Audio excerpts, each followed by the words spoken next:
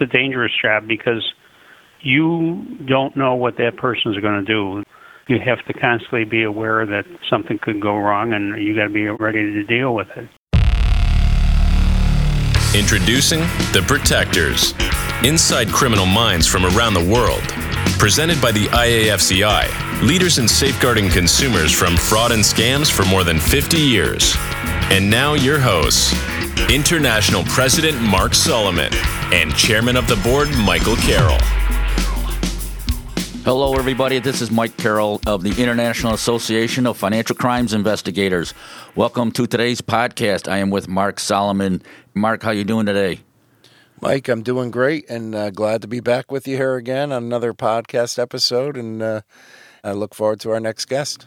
Yeah, Mark, it seems like a couple of episodes we've had guests from the international conference that was held in National Harbor, Maryland. But I'm glad to be back with you, and we have another great guest today. Mark, we've talked about this, you and I, about honoring and saluting our fellow police officers. And we talked about bringing on a special guest, and I'd like to introduce Phil Klein. In a career that spanned more than 39 years with the Chicago Police Department, Phil began as a cadet in 1968 and retired as superintendent in 2007, climbing the ranks in the Patrol Division, the Narcotics and Gang Investigative Section, and the Detective Division.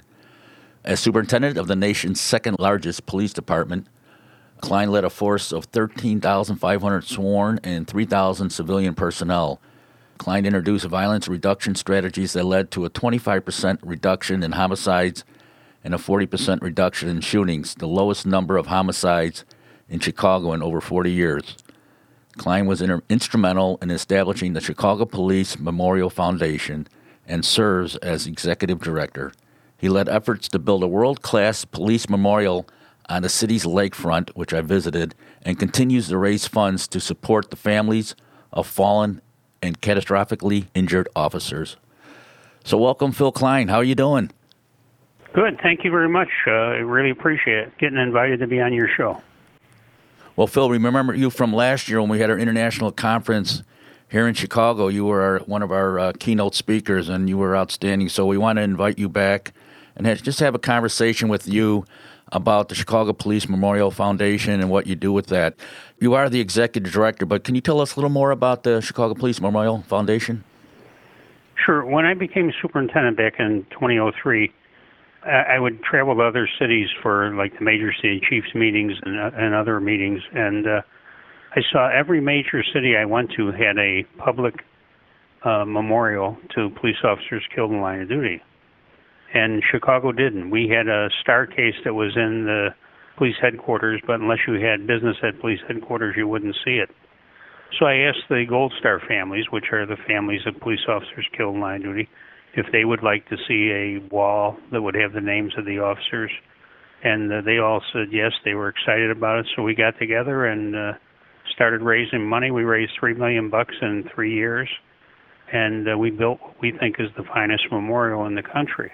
Wow. And once that was built, we figured, we got this rolling, let's see what we can do. So we started with families that had kids going to school. We picked up the check for all the school fees, tuition. They can go from preschool to grad school and not have to pay a dime of tuition or any fees for going to school. So we got 22 kids that are taking advantage of that right now. And we also have several catastrophically injured officers who their children are also taking advantage of it. So it's been a great ride, and to help these families, we owe so much to these families. And Phil, thank you for what you're doing. And like I said, I come from a law enforcement family. My father was a police officer. I was for 26 years, and Mike, obviously, a lengthy career in federal law enforcement. And the general public doesn't understand, for most people, their worst day at work, they might get fired. But when it comes to police officers and first responders, they may not come home. And I want to commend you what you're doing in the city of Chicago and honoring these fallen officers or the officers that are injured. Can you talk a little bit about the impact that a police officer's death or serious injury has on the family? Sure. I mean, everybody comes together for the funeral, and then once that officer is buried and the time goes by, they tend to be forgotten, and that's where we step in. Our motto is never forget, and we want to make sure that these families are taken care of. So it's important that not only that we help them financially, but we help them in other ways too, and let them know that they're not forgotten. And it's important. We got 595 names on our wall. That's police officers that have been killed in line of duty since the mid 1800s, and it's a very rewarding career for me to work with these families, see these kids grow up. We have one that's starting pre-med at Georgetown, so we're real proud of her. And her father, Cedric Brumley, was seriously injured and paralyzed in a squad car crash. It's amazing when you see tragedy and a group like yours could come in and make something positive out of a horrible situation, and we appreciate what your foundation is doing. Yeah, and we've given out $16 million now in assistance since 2007 when we started what we call the Mission Beyond the Memorial. So it's really been helpful to the families, and plus it also gives the citizens and other people a way to help. They see that what we're doing and they like it, so they'll support it. So that's what's good. We had our Valor dinner the other night at the theater on the lake. Great surroundings, all kinds of families there, and we had the horses and the dogs and the boats, and we had a lot of people there. But we honored 13 cops that were shot last year. 13. I mean, when you think of that, that's crazy. I mean, and as I mentioned before the show, just a matter of a couple inches with one of those bullets, and we could have had 13 killed.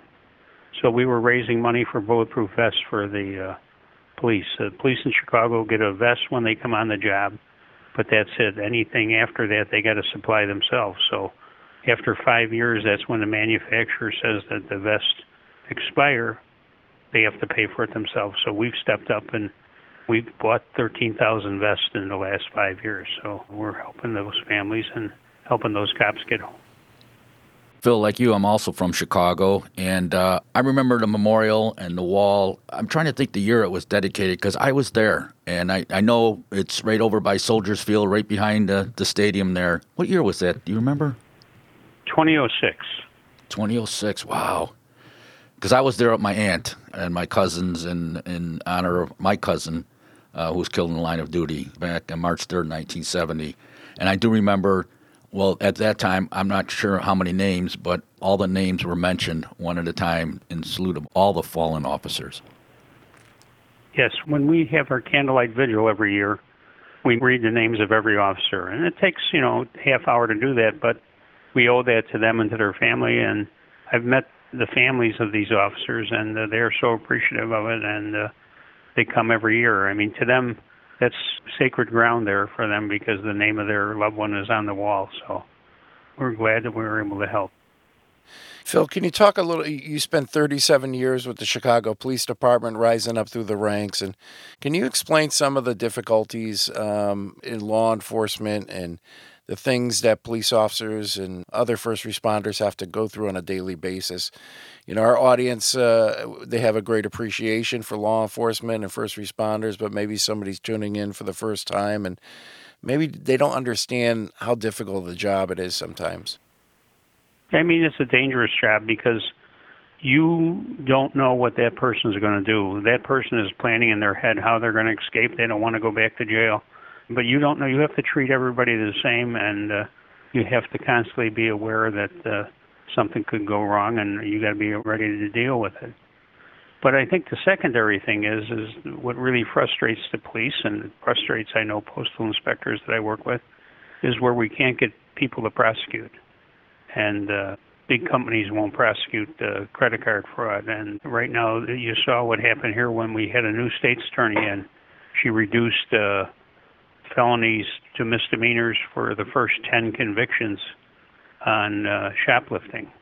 So, I mean, the message you're sending out there to the criminal is that they can go ahead and commit crimes because nobody's going to prosecute them. That's the hardest thing with property crimes, is getting prosecution. Yeah, Phil, I hear what you're saying.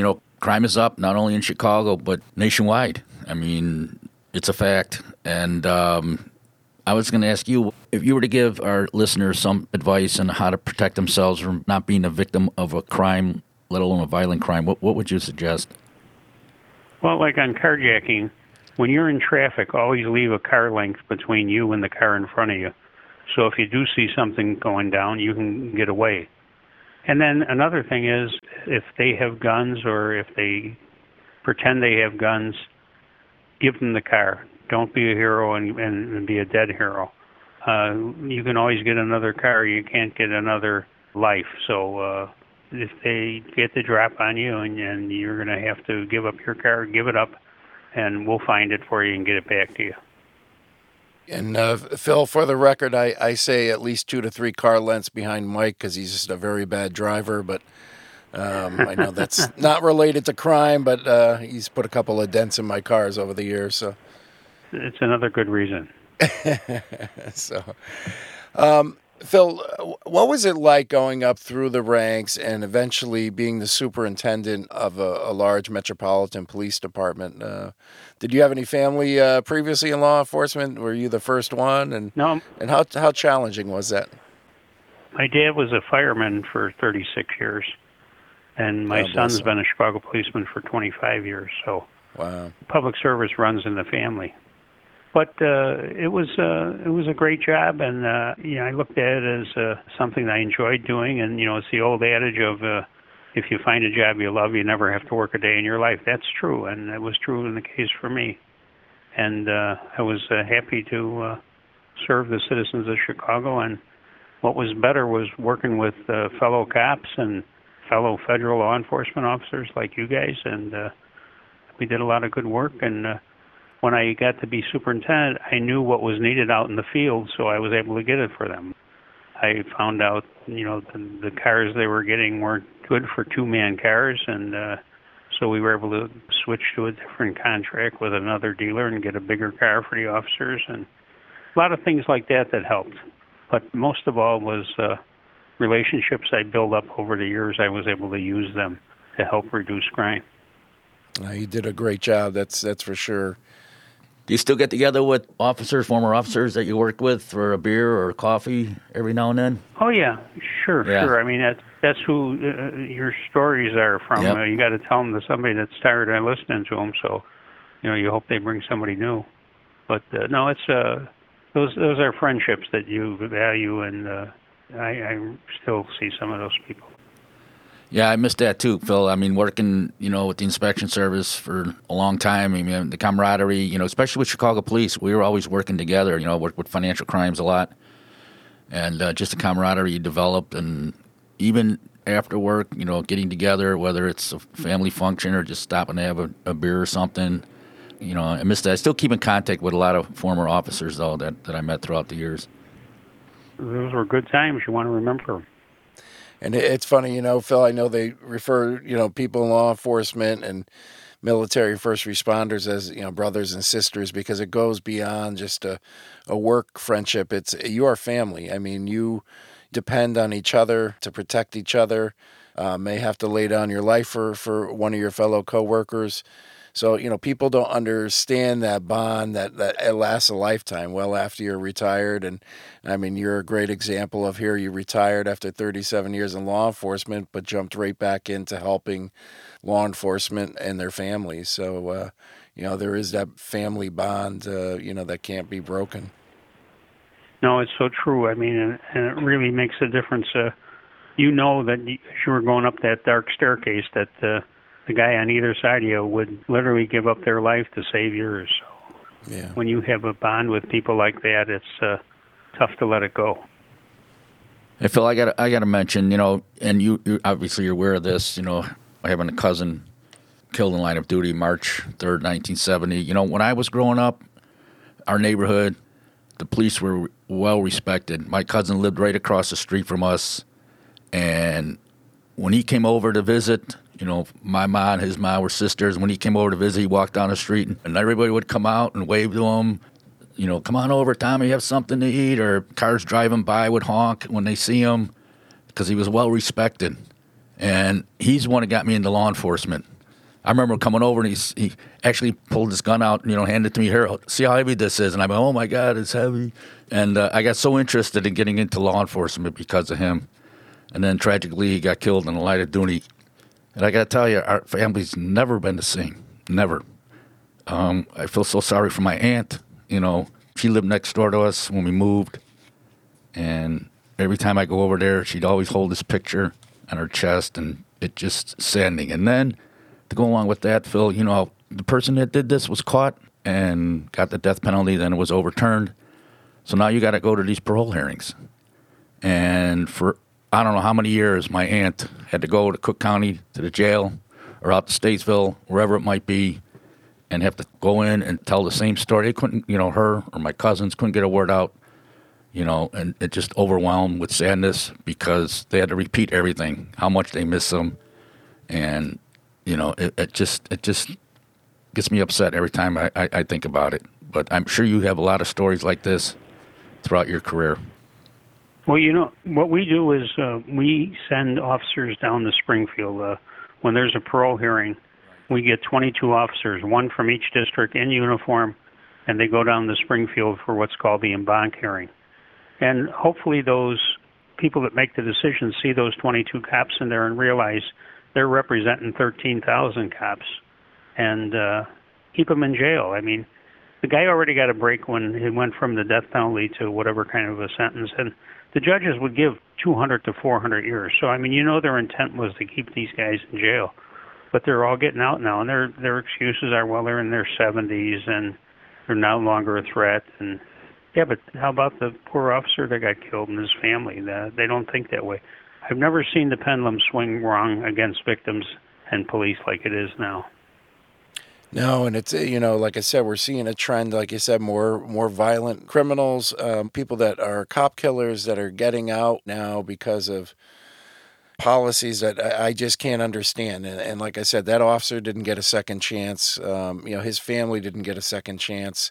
They didn't get to say goodbye to their loved ones. And why should this person have that opportunity? You know, like I said, I think the place for them until they meet their maker is in prison. And, you know, I think a lot of our audience feels that same way.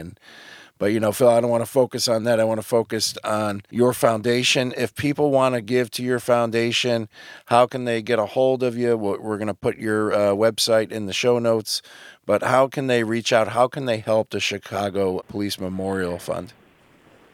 Our website is cpdmemorial.org, and it gives you several choices what you can do with your donation. If you want it to be for the education, if you want it to be for Get Behind the Vest, which buys vests for Chicago police officers, you have those choices. And we'll send you out a brochure that talks about all the things we're doing. At Christmas time, we do a thing called Operation Santa, where we go hit the homes of those police officers that were killed in line of duty who still have children in school, and Santa comes and brings gifts to all the kids. And every copper that goes on that says that's the best day of their year. So it's something that we're able to do, and there again, not forget the families and show those kids that even though their mom or dad might not be here, they got 13,000 moms and dads that are going to make sure that they get what they should have. That's some incredible work. Hey, Phil, I remember at last year's conference where you were attended here in Chicago. You were the keynote speaker, and after you were selling some merchandise there to help benefit the Chicago Police Memorial Foundation. A lot of great stuff you were selling. But isn't there other things anybody that goes on the website they can do also to support the Chicago Police Memorial Fund? Sure. We have a 5K run walk in the spring every year in May. We have a motorcycle ride in July, which is really kind of cool. It starts out at Harrison and Kedzie, which is the Area 4 headquarters for the detectives, and they're the ones that started this 20 years ago. And the motorcycle ride winds its way through all the boulevards in Chicago, comes out on Lakeshore Drive and ends at the memorial where there's a service. And we have a candlelight vigil that people are invited to also in September. All they need to do is, when they get on the website, put their name and email address in there, and we'll make sure that they're aware of all the different events we have going. Hey, Phil, I want to mention one more thing. I was talking to my cousin. There was a horse that was named after my cousin. Is that something that, are you participating in that too? Yeah, I mean, every horse and boat gets named for a police officer killed in line of duty. So the latest one is for Ella French, who died a little over a year ago. Well, it's good that you're keeping their memories alive, and you know, not only within the law enforcement community, but within the public, you know. So, Phil, a couple of things. One, I want to volunteer Mike Carroll if you need an extra Santa. I am in Connecticut, so it's a little far for me to travel. But I know Mike would, if you need a Santa for that run, I know he will volunteer in a heartbeat. Oh, brother. All right. He likes to dress up in different costumes. Halloween's his big season, but you know, he likes Christmas too. So I want to volunteer Mike on our behalf of the IFCI here. Well, he won't need a pillow. I'll be all right. Phil, if there's one message that you could give out to the public here, you know, to let the public, you know, show some appreciation for law enforcement. It's a difficult job, and in any job, there's good apples and bad apples, and people that shouldn't be police officers, but the overwhelming majority do a great job. They're put in very difficult situations. What's something the public can do to support police just in their everyday jobs? Well, I think the biggest thing is tell police officers thank you. I mean, when you see a cop walking down the street or driving by in a squad car, give them a wave and just say thanks. And the officers appreciate that because they know what's going on right now. They see the anti-police sentiment that's out on the street, and that's a minority that's in that anti-police sentiment. The majority of people love the cops and love their protection because what do? Not one of those 595 cops was killed protecting their own property or their own house. They were protecting somebody else when they killed, and people have to remember that. Such a valid point, and like I said, I know the great majority of our community does support first responders, law enforcement, firemen, military, and I think it's that small percentage that unfortunately you hear the most noise from, and again, I think our good citizens can drown out that negativity that we're hearing from that small section of our community. So the other thing is they need to support the politicians that support the police. I mean, you have enough out there that want to defund the police. Well, there's politicians out there that are supportive of the police, so that's the ones that we need to get in office.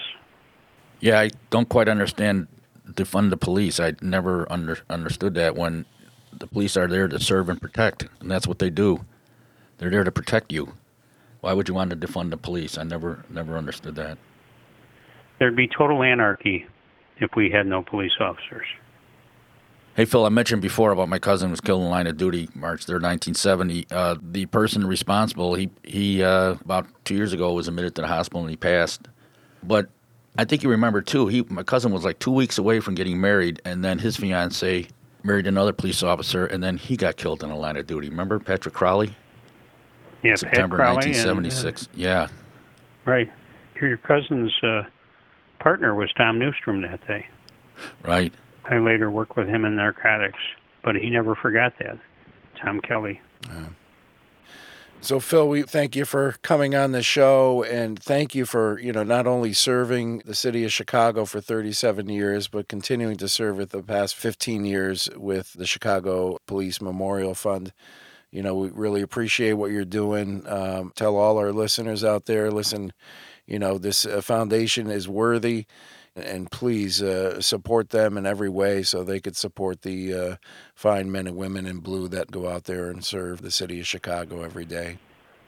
Well, thank you, guys. I appreciate it.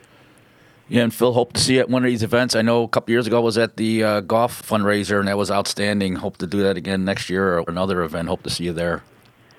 Well, you know, they said you were cheating. You were hitting the ball with your foot to make it closer to the hole, so... I thought it was miniature golf. I got there. I'm like, whoa. Yeah. Boy, this is serious stuff. Boy, you know Mike Carroll very well, Phil. I'll tell you. It was good. Oh, yeah. And, hey, send me the date for the Santa when you go out because, like I said, I'll make sure Mike's there. So he's got to represent the IFCI for us. You got it, guys. Thanks. All right, Phil. Thanks have a great again. week, and thanks for what you do. Thanks, Phil. Stay safe, guys. You too. Thanks. Thanks for listening to today's podcast. Remember, as you join the fight to protect our citizens, you're not alone. With more than 6,500 members from around the world, the men and women of the IAFCI are standing together with you. To learn more or to join the IAFCI, please visit our website at www.iafci.org. The Protectors podcast is produced by Modified Media and is available for free wherever you listen to podcasts.